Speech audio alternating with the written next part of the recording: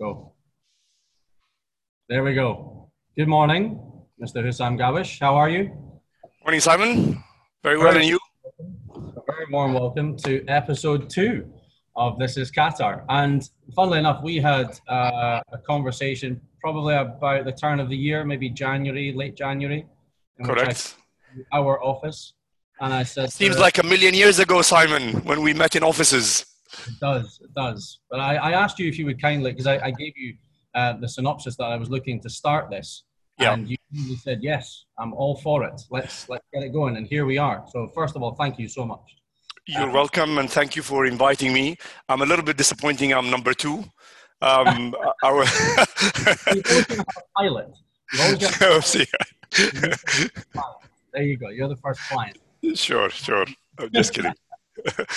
So as we talked about kind of offline, this is an opportunity for, and as I've guided on my social media, it's an opportunity to kind of give back to clients and contacts over the 12 years that I've been in Doha. And we were very fortuitous to work together. We had a fantastic project together, but we obviously met. Well, do you remember where we first met? The fortuitous meeting. We met by the bouncy castle at Doha English Speaking School, I recall. Is that correct, or did we meet before that? That was the first proper engagement, yes. But we briefly met handshake to handshake in Doha Tower when you were looking at the space. But yes, that was correct. True. Let's come back to that later. But true, that's right. Yes, it was by the bouncy castle with our children at the infamous Des Winter Fair. I think it would be 3 years ago now. It must be 3 years ago. Yeah, 3 years past December. Yeah, but it feels the Middle East. You've been in Qatar as long as I have. Middle East. Since 2008. I've been in the Middle East in 2008. In Qatar since the end of 2014. Okay. So I'm coming up to 6 years. Time flies. Exactly. Time flies.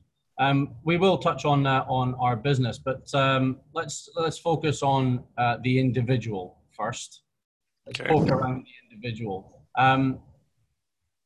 COVID-19, it's obviously affected businesses. It's obviously affected individuals.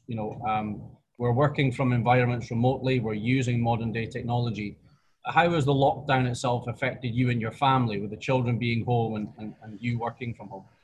Well, I think on a personal, none of us were, I don't think just us, me, you, anyone could have ever been prepared for what we are actually living through at the moment, and the speed upon which this has happened. So I think, like many others in Qatar and elsewhere in the world, we had to adjust very quickly.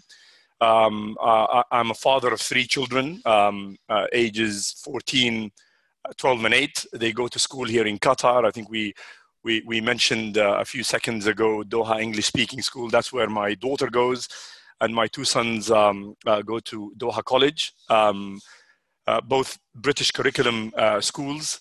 And it took us all by surprise. But I have to say, and I'm not plugging the schools in any way, but both schools have reacted very, very quickly and very, very professionally in setting up the distant learning, online learning for all 3 of them, like many other schools in Qatar, and I'm sure many schools have done the same and have done a good job.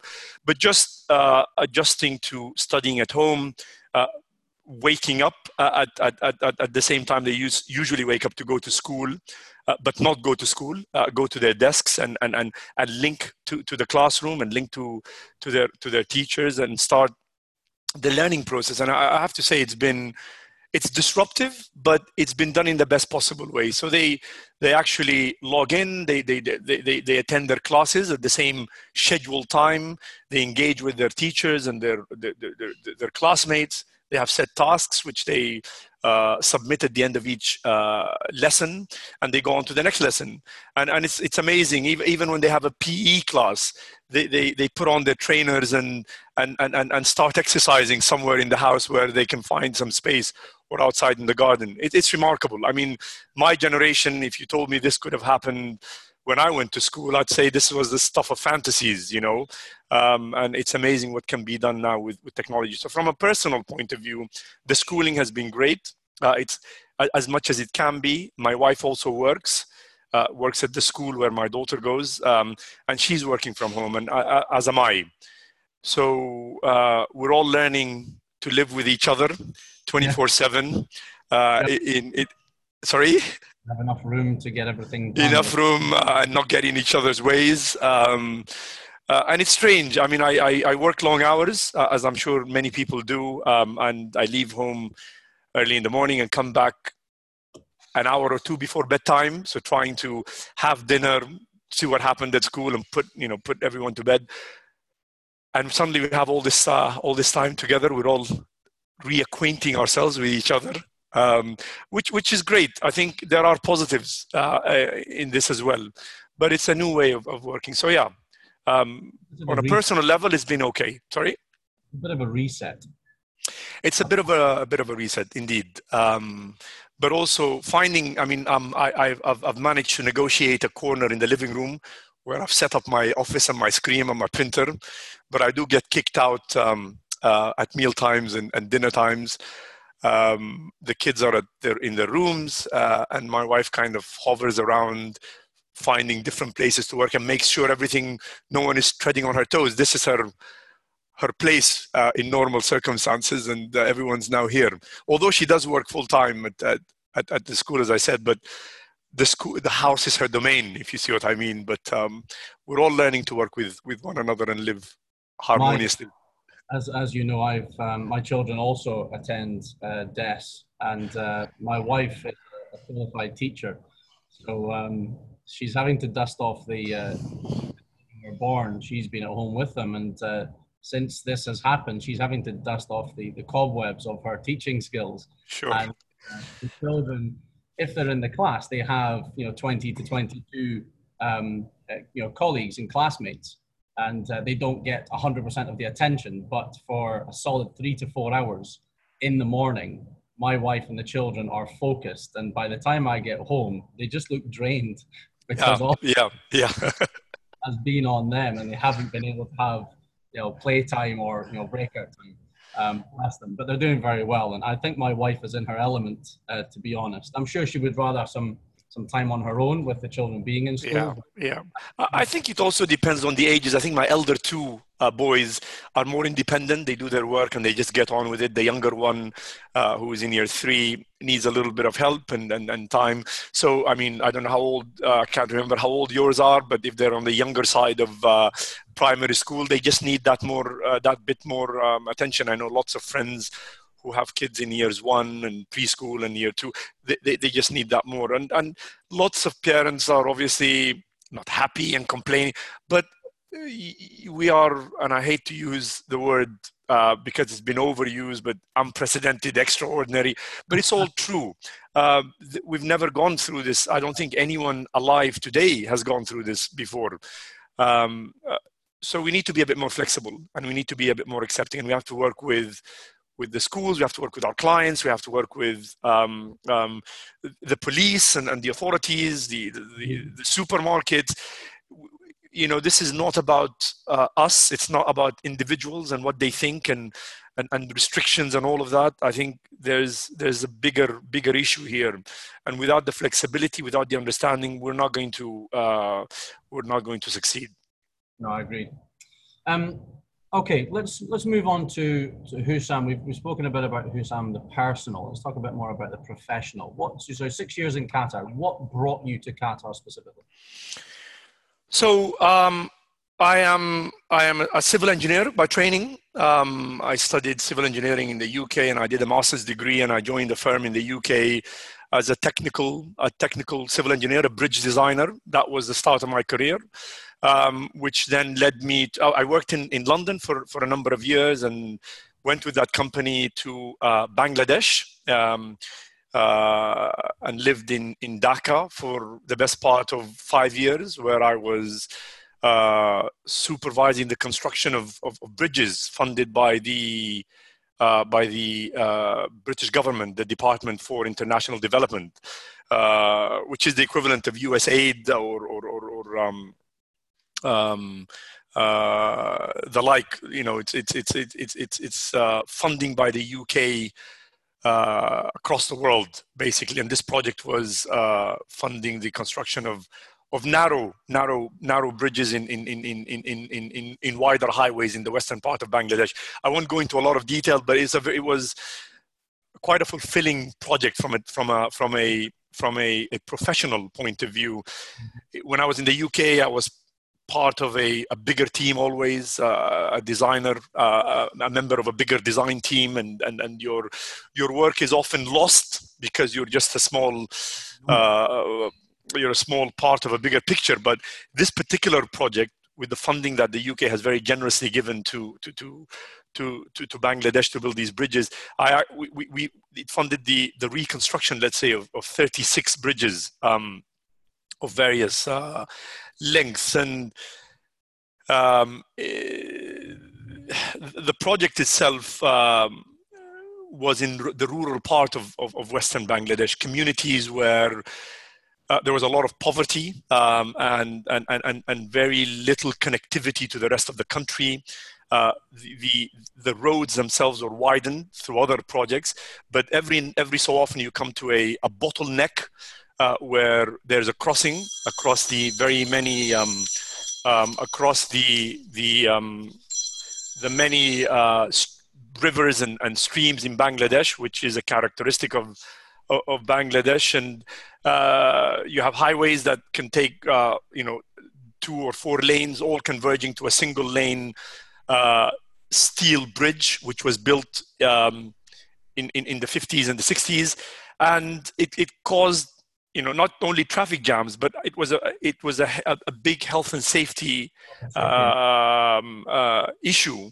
And bridges there are used by cars, by trucks, by buses, by bull-driven carts, by rickshaws, by pedestrians, and it's truly a life vein, an artery from one part of the country to the other, and that project meant. Was dealt with the replacement of these bridges by wider structures properly built, and it was why I was there. And in a nutshell, we worked with the Bangladeshi Ministry of Transport, and the idea was that these bridges were going to be designed by Bangladeshi consultants and widened and built by Bangladeshi contractors, and we had overall oversight of the delivery of that project. So 5 years later, we replaced the 36 bridges with properly built structures, concrete bridges, pre-stressed, post-tensioned bridges with the right width, and they had pedestrian lane, rickshaw lanes, and pavements for people to walk across.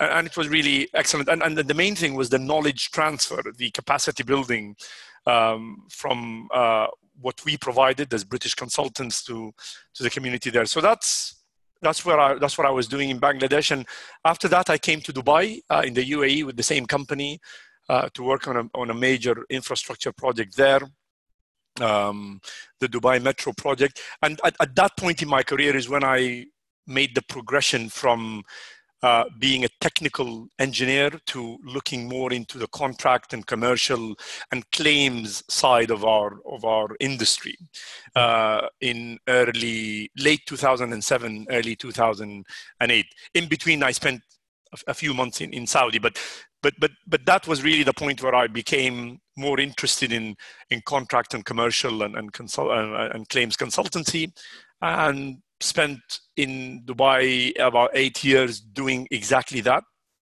And really, that's where I found my biggest interest in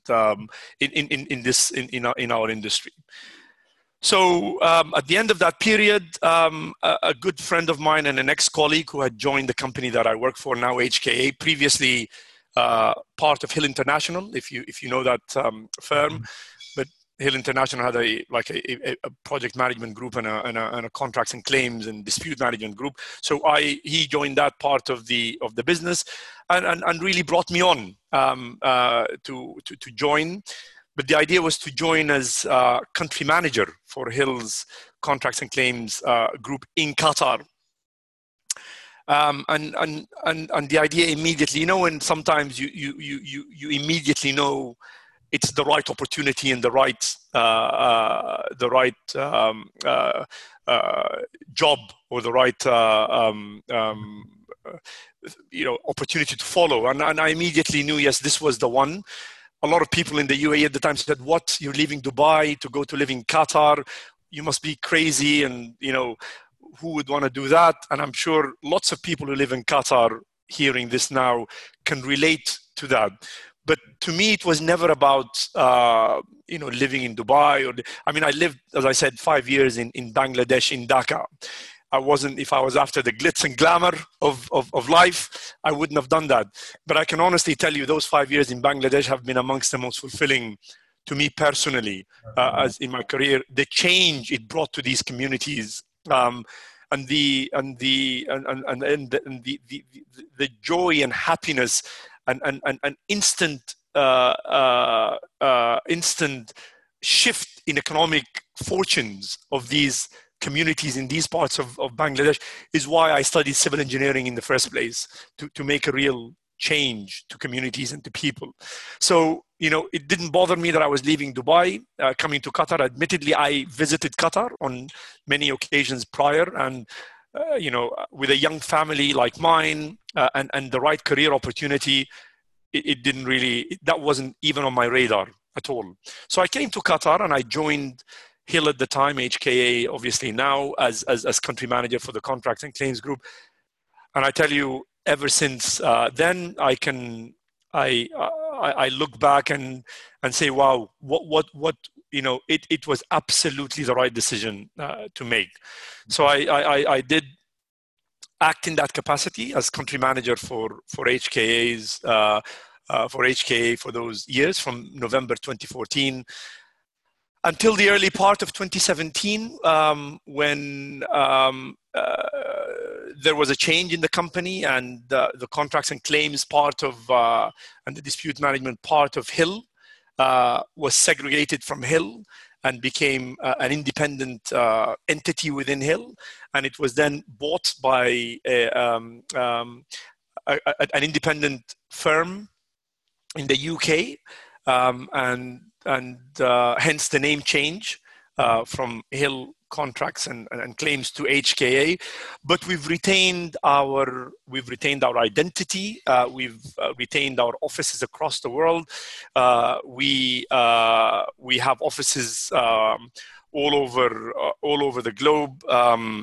50 offices to be precise in 19 countries. From the US, South America, Europe, Middle East, Far East. In South Africa, we have an office, and in Australia. So it's a global company. We've retained all these offices. We've retained our professionals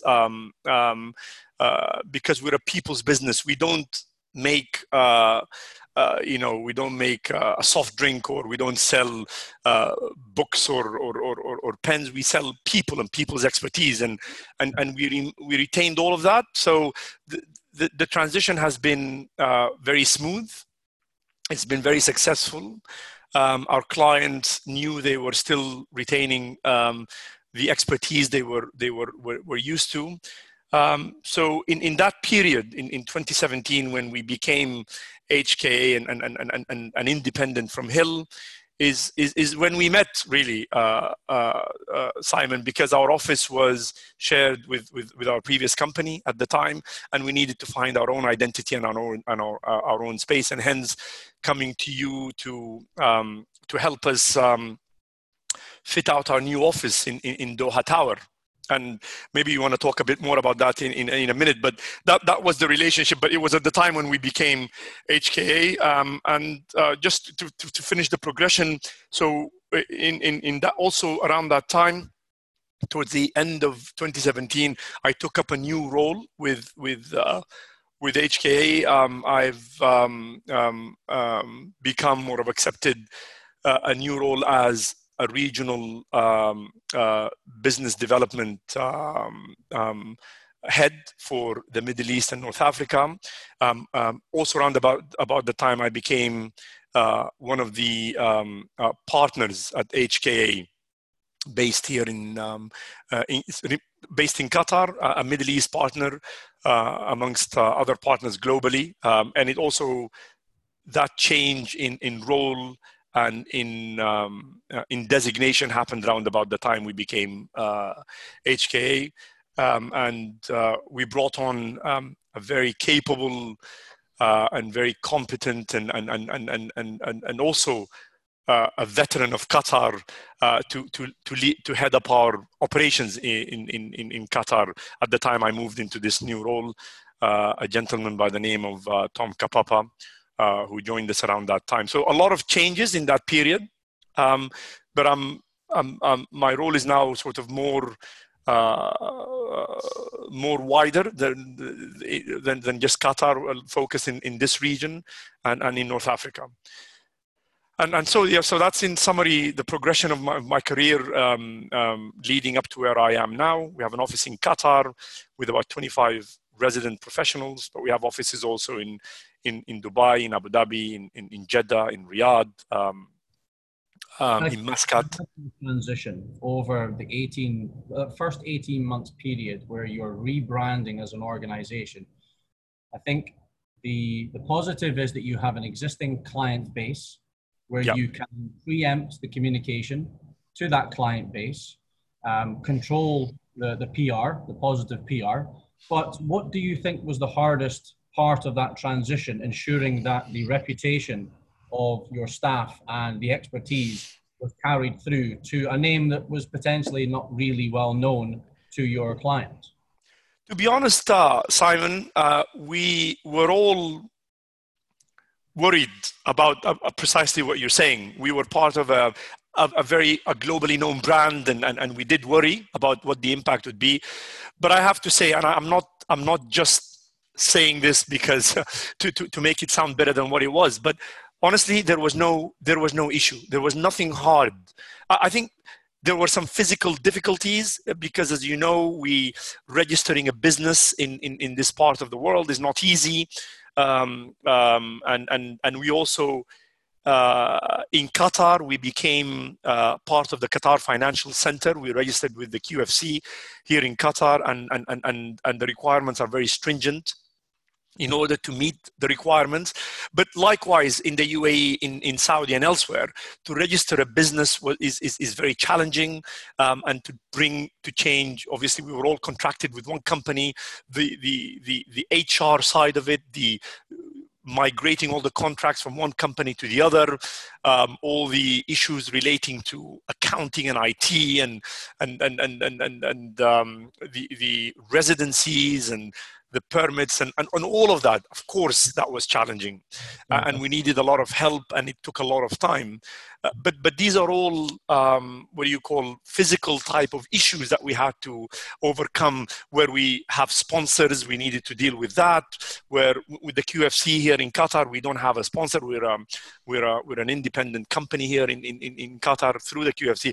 And if anyone knows anything about the QFC, they're a fantastic organization, really, to be a part of. They do a fantastic job right through. We've been very fortunate to become part of that organization. So I would say these are the difficulties, but in terms of our work and our clients and our brands, it's been seamless. We had to migrate a lot of our contracts, of course, novation of contracts from one entity to the other. But as I said before, we're a people-centric business. We have experts who are the best at what they do anywhere in the world. And our clients want to continue dealing with these fantastic individuals. In Qatar, we have a team of exceptional consultants at all levels who are all dedicated to this country, who all live here with their families. But across our business, from the western part of the United States to the furthest part of the eastern part of Australia and in between, we have second to none experts who are dedicated, who are competent, who are leaders in their fields. And this is why the transition has been seamless and the branding has been seamless. We've done a lot of work, of course, behind the scenes to make sure that everyone is on board, and also our marketing has been carefully staged throughout the process to give snapshots of where we are in the process. So it was never an on and off switch. It was a gradual, well marketed transition. Yeah, you've been able to control that, and as I say, 18 months. Again, we spoke offline about how long both you and I have been in the Middle East, and time flies. And 18 months in the grand scheme of things is not a long time. Yeah. So I've been in interior construction for nearly 20 years, and coming to Qatar over 12 years ago, I've seen a major shift both in interior construction and the contracts that are used, and the complexities that are required from my side. What changes have you seen over the past 5 or 6 years? And fundamentally, there are a number of organizations that are having to deal with very, very complex cases. What is it that makes HKA different? The expertise is obviously phenomenal, but what is it specifically you think that your clients admire about you as a company? Well, I think first and foremost, we are the oldest globally. We are the oldest consultancy firm that does what we do anywhere in the world. So no other consultancy has been around as long as we have in terms of providing contracts, commercial claims, dispute management, and expert services, whether they're quantum experts or delay experts, and engineering expertise in our market. Forensic accounting and commercial damages. So we are the foremost company that provides this. That's number one globally. In Qatar, we've been here for more than 10 years. In fact, longer than that, closer to 15 years, providing this kind of service to clients. So we've been here. We are known. Our clients know us. We're dedicated. We don't have a front of a business where we fly people in and out from various other offices. No, we are Qatari. We are dedicated to this country 100%. And our clients appreciate that. They appreciate that totally. And being here for as long as we have means we know this market very well. We know the complexities of doing construction work in this market. We know the different types of contracts, and we know the different employers, contractors, consultants who work in this in this market. So we're experienced. Not only do we have the expertise, but we also have the experience and the know-how to work in this market. And that is, you go to a doctor and you like that doctor and you trust that doctor and you come back to that doctor. It's like you go to a hairdresser, or I know we don't really go to hairdressers these days, and not that I need one, but people like you who must be missing their hair stylists and barbershops and so on. But sorry? Let's not go there. But it's a profession where you tend to go back to the person or the entity or the company that does that for you. And we're very much like that. We don't want people to have construction disputes. We don't really want people to have claims. But if you do have difficulties in executing your work, it's very good to know a company that knows how to help. And that's where we are. And more than 80% of our business, Simon, and I can prove this to you if you want proof, is repeat business. Clients who come back to us time and again to say, we want you to help us here or there, or not just in Qatar. You did a really good job for us in Qatar. We have a problem in Istanbul or in Malaysia or somewhere, and we can connect with our Malaysia office or with our Beijing office or Singapore office, or I don't know, Johannesburg, and that's the way we do it. So it's a combination of things. We've been here longer than anyone else. We have the experience in various locations. We have the global network of a large number of offices covering the planet, really, and we can easily connect with everybody. So this is really what differentiates us from others?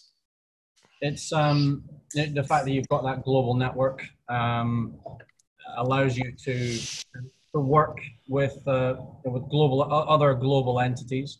The hardest part of business, I feel, is obtaining the clients. The easiest part is to lose them. If you have those clients, you need to be able to retain them and offer that service and maintain that relationship. And having a company like yours, particularly in such a complex industry sector such as construction, in quite a complex region of the world when it comes to that sector, you hear many stories. It's good to have an organization, a global reputation organization like yourself, fighting in your corner.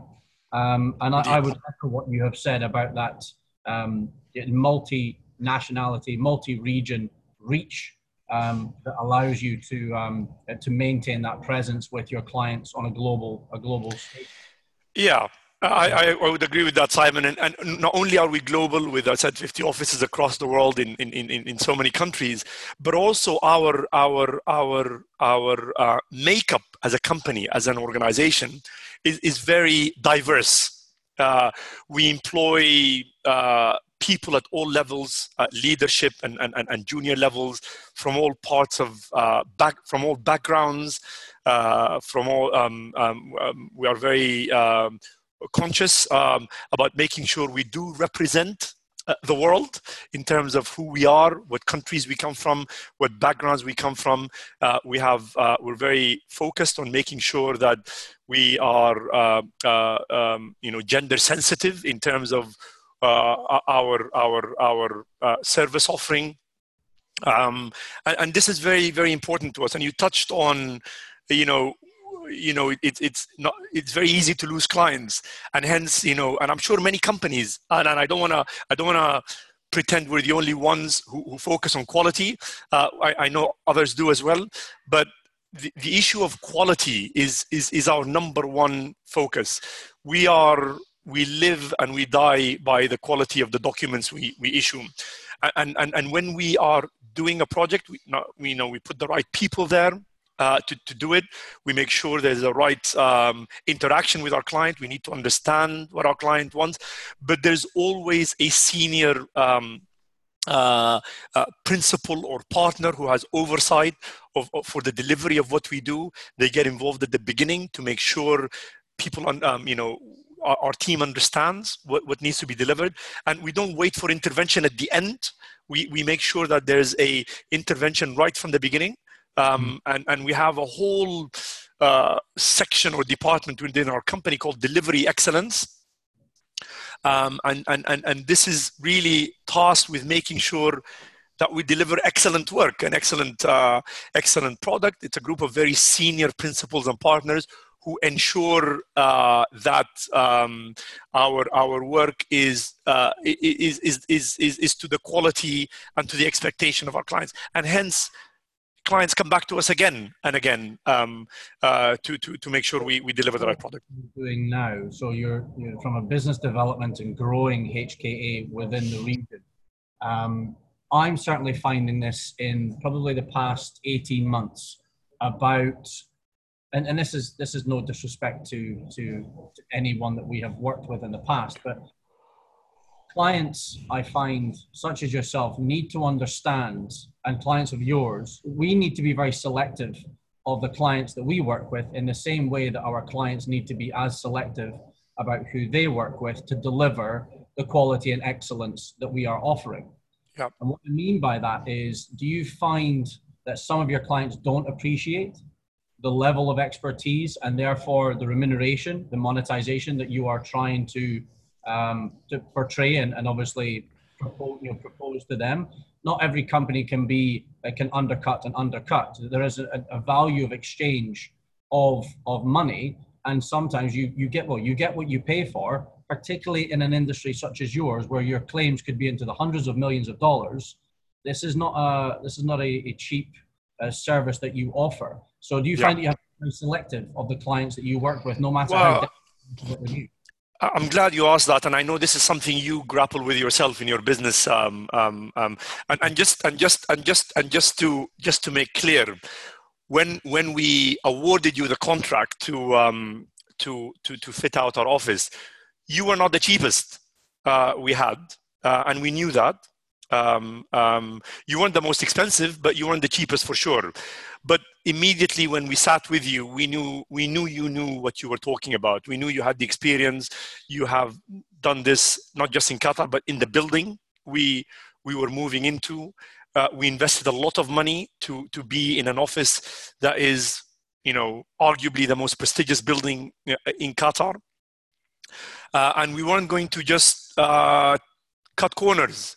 Our CEO has repeatedly and continues to champion our image and to make sure that we are based in the right addresses, in the right locations, in the right offices, because we are selling a very high quality service, and we need to be where appropriate, really. So, you're a case in example. We were happy to pay that extra to make sure we get the right service, and we weren't disappointed. And I'm not saying this because I'm talking to you now, Simon. We have a fantastic office, the envy of anyone really who comes and visits our office. Lots of my colleagues in other offices are very jealous of our office, and how good it is, because we chose the right partner for this in yourself and your company. But to go back to your question, yes, it is always a problem. But to tell you the truth, Simon, and I don't apologize for saying this, we will never compromise quality to get, we will never compromise quality to get a client that's not willing to pay the right fee for our service. There are others in the market who do that, and I appreciate that. And in every industry, there are various levels of service. And the clients that give us work time and again, our clients, our key clients, they know what we deliver, and they are happy to pay for that service. We're obviously always aiming to increase our portfolio of clients. We explain what we do, and we try to win clients who are able to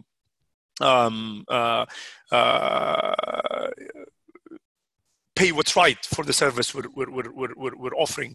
But there comes a point where these clients, we just accept that these clients are not our clients. They're not our type of clients, and they can get the service elsewhere, and really good luck to them. I'm not saying others out there are not going to deliver. They may or may not deliver, but it's not really, we're not competing in that space. Let me put it that way. Matching up, and a large part of that is setting the client expectations at the very, very beginning. And yeah, I'll probably be detrimental to myself here, but sometimes I haven't done that.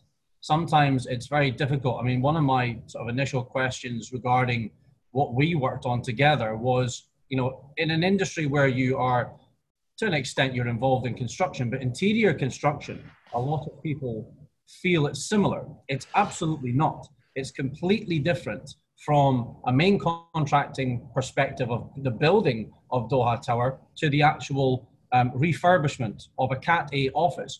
What was the hardest part of the project that you found, or what was the most interesting element of the process that we went through over that sort of 6-month period? To be honest, Simon, personally, I've never been involved in a fit out before. It was a learning experience for me as well. But I think the actual physical side of it was because we agreed everything at the beginning. We had a proper design and a proper plan. I think your team did a fantastic job in progress, and it finished on time. There were no delays. I think I don't mind me saying we kept our side of the bargain in terms of payments and making sure we weren't late in that. So that side of things was perfect almost. The difficult part, and I think a lot of people hearing this now, was the approvals from authorities, the QCDD approvals, and you warned us. We know, because we are in this industry, we know about that. But still, it was very complex, very difficult to get all that done. And that really was the stumbling block. But in the end, the hardest part, just the process and knowing what to do and what to submit and the inspections and so on. But again, that QCDD element in Qatar is there for a reason. And I wasn't here when the horrific fire that happened in Villaggio. You might have been, Simon, but I wasn't. But of course, I read about it. That took away the lives of many young children and destroyed a lot of families. I wasn't here, but it is one of the most tragic episodes in recent Qatari history, I think. And after that, there were Qatar needed to do something about it, and they did, and it is tedious and it causes problems, but it's there for a very good reason. I think the process could be improved as we go along, and in the end we got there, Simon, as you know, and we're in our office. We're now consistency. The process is so online driven now, but the paperwork that is required, irrespective of whether it's an Arabic piece or an English piece, or whether the drawings are there, we're working very, very hard, and this is part of my, let's say, personal development. Working with people like yourself, working with engineers to try and develop a system that's going to simplify the data, simplify where we can access that data, because it's very, very difficult and complex. If the data is not well managed from the source, i.e. property manager, facilities manager, or landlord, then it's very difficult for the tenants and the stakeholders to complete their process. So no matter what we do from our side, the compliance will always be there because the consultant will ensure that. The consultant will sign it off. But if you can't get the piece of paper, then it doesn't matter about the compliance. You're working in a safe environment. Yeah. If the paper isn't there, it has such a knock-on effect to QFC licenses, trade licenses, labor quotas, visas, etc., etc. And I don't think a lot of people realize this, and it is a huge frustration of mine, and it has been for many, many years. I remember doing almost 12 years ago some Vodafone retail stores in the back of Beyond. I wasn't fortunate enough to be awarded the malls where all the paperwork was in place. I had Faurizia. I had Musharib, which is no longer there now that downtown Musharib is built. I had industrial area, and the paperwork was non-existent. They were built to compliance, but how the paperwork went through is beyond me.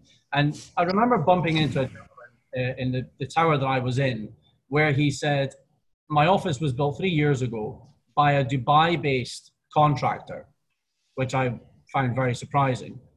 I bid for it, didn't get awarded it. I went to do a site survey, and no compliance was there whatsoever.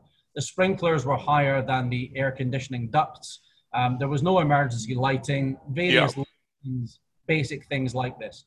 Fast forward to about a month, maybe 6 weeks later, after I'd given him a quotation to basically bring it up to standard, which wasn't a huge amount of money in the grand scheme of things. He used to obtain his paperwork through other means.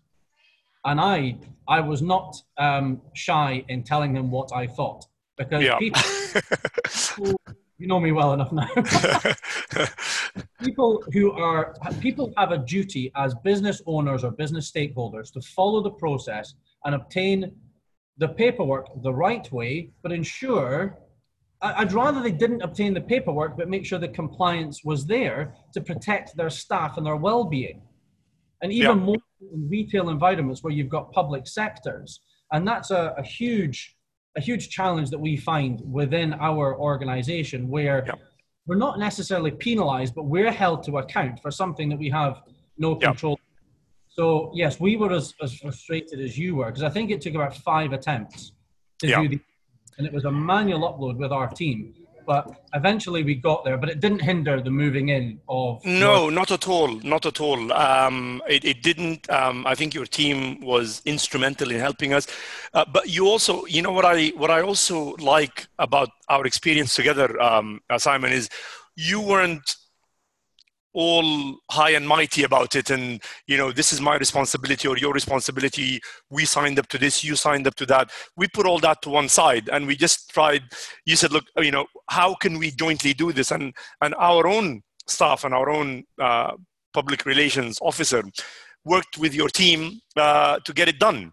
We shared our knowledge and our expertise, and we didn't really worry about whose role it was to do it, and we got it done. And I think this was very. It didn't matter who was responsible for it. It was very refreshing for me, and in the end, we got it done, and we maintained the relationship. And we had niggling, issues, one thing here or there afterwards, and you were kind enough to send your people, and you didn't send the bill afterwards to say, well, this is extra.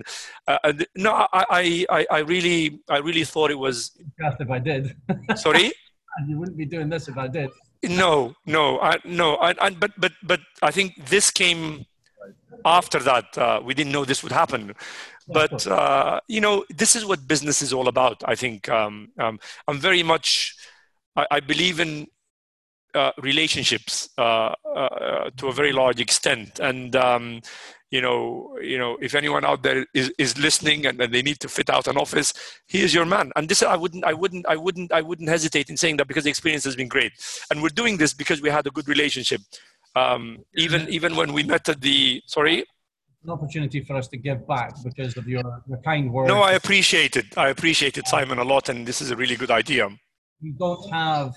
I've worked with various companies and done 3 or 4 offices over the year. I'd love to have 20 of me and be doing 20 of your offices globally, but we all know that that's not feasible. However, we'll come on to one of our final points in a moment about how it's changing global connectivity of offices, which is pretty much what we're doing right now through modern technology. How do you think that's going to impact when, and it is going to be when, we're just not sure how long, when things go back to what we are used to with face-to-face meetings, or the opportunity to have face-to-face meetings? Do you think that's going to return to as close as normal as possible on a local basis, as in we could have done this face-to-face around a table? Do you think that will return to normal? And globally, surely the world is going to get much, much smaller. So your meeting on a regional basis can happen without you having to fly initially, unless necessary to obviously close a client. You're not going to have to fly to Northern Africa or to other parts of the GCC as often. How do you think that HKA's approach as a global company, and how will it change your role going forward? Okay, well, I think as we said earlier, this was set upon us without any prior plans.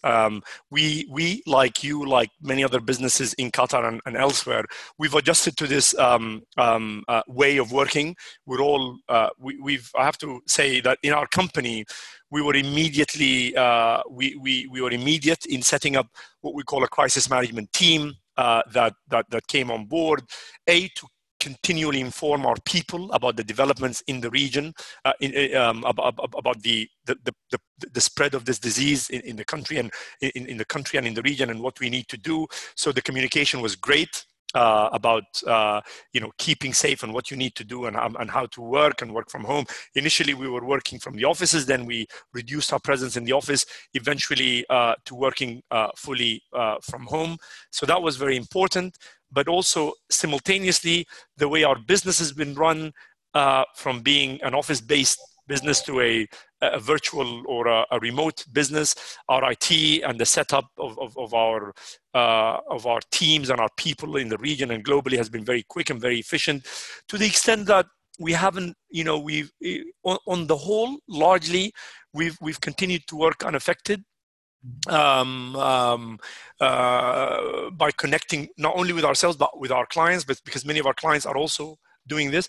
There are 1 or 2 examples where we were sort of site-based, and there was still a requirement to have every now and then a meeting or going to site and so on, which is happening, but happening very only when absolutely necessary, but also by observing all the social distancing and all the right things that we're all following. So we're doing well. in terms of delivering our business. Now, when this is all over, there has to be a way, there must be a change in what we used to think was the only way to do business. Do we need to be, does everyone, do 100% of our people need to be in the office 100% of the time? The answer to that is probably no. I think we'll have to rethink that. There is a very good argument to say we don't need to be there all the time, but again, it depends on who's doing what in the company. People like me who are business development minded or focused, the face-to-face meeting, the traveling, the meeting clients, I think is still important, but maybe not to the extent that was happening before. There are other functions that can be done maybe 50% or 60% or 70% from home. So we are already looking at models and various ways of running our business globally post COVID-19, and whether or not we need to do what we've always done. So sometimes there is always everything happens for, you know, the benefit of any situation needs to be taken into account, and the benefits of what we're doing now and how we can improve the way we become more efficient is certainly being looked at. But to answer your question briefly, are we going to go back to exactly doing what we're doing? I doubt it. I doubt it, and it wouldn't be the smart way of working. I don't think it will be the end of the corporate office. I think you're still going to have that face-to-face interaction. As you said, there are rules within the business that cannot survive on a remote basis. Technology will be a large factor of that. But I do think that it will change the design. I was listening to another podcast of some high-profile Middle East designers who were discussing exactly what their thoughts were on the changes to the office. And I think the collaboration spaces, the hot desking spaces, size of the office also, I think will reduce. I don't think any longer are you going to have thousands and thousands of square meters. That's going to have a huge impact, particularly in Qatar, I think, on the amount of SMEs that are working in their own offices. I think they'll find that, you know, the collaboration spaces, these establishments that have remote working facilities that are available. You'll have the business centers will obviously get, you know, probably busier. Yeah. And I also think, Simon, people shouldn't, I need to be very clear. When we say we don't need to work all the time from the office moving forward, in no way am I suggesting that, you know, the actual workforce needs to be reduced. Absolutely not. I think our people and the people who are working for other businesses, I think the requirement is still 100% there. The question is, do they all need to be in the office at the same time? And I think the answer is no. And there are a lot of benefits. I'm not an expert at this, but I can see the benefit of telling people, let's say, you know, 20-30% of your time you work at home. The benefit of being at home, being with the family, being with the kids, helping here or there, you know, doing the odd task at home, helping out with schoolwork while you're doing your work. The benefit that brings to you and the impact that has on your job satisfaction, you know, your happiness, you know, your contentment, you know, for having some input elsewhere, the less pressure of going to the office, more doing other things, that undoubtedly will have a positive reflection and an effect on your productivity and your ability to do work. Are you not finding that now? Are you not finding productivity my productivity has gone through the roof? And also I am, and that's why I'm saying people must benefit. You know, there's a huge benefit that this brings. You know, being able to have input at home, as well as doing work when you don't have to be 9 to 5 or 8 to 6 or whatever in the office. There's bound to be a benefit from that. Agreed. Hussam, I think I'm going to wrap things up there. I think. Sorry for going on for longer than planned, Simon. And I certainly don't think you need to do that to the listeners. I think it's been a great insight into both you as an individual, time in Qatar, and HKA. Yep. I thank you very much for your kind words and for participating. And we'll get this show out to some listeners at some point this week. I just want to end by saying, Simon, we're all, we all live in this country. And you said earlier at the very beginning, the negative, when people even told me, oh, you're going to Qatar, blah, blah, blah. Honestly, we're all very fortunate to be living in this country. The way things are run here is fantastic. We're expats of all shapes and sizes and backgrounds, yet we live very harmoniously here. The authorities, even in dealing with this pandemic, the authorities have done a great job. The communication has been great. The transparency has been great. We're all free, really, to do what we want to do within the bounds of the law, which is very flexible. And we're very fortunate to be here as opposed to many other places. And we are happy to support Qatar. And I'm sure this podcast, one of its objectives is that, and the name of it, I think it's called "This Is Qatar," is reflective of that. And I just felt it's important to say that. And along with that, mother, she never likes it when I say I'm going home to over 12 years. That's exactly it. It is a way of probably giving an alternative. To the truth, because we have boots on the ground. Again, one of my frustrations is the negative media, and I'm not saying that everything is perfect, but from our respective countries, nothing is perfect in the world. If it was, we would all be living in harmony, sure. Which is sure.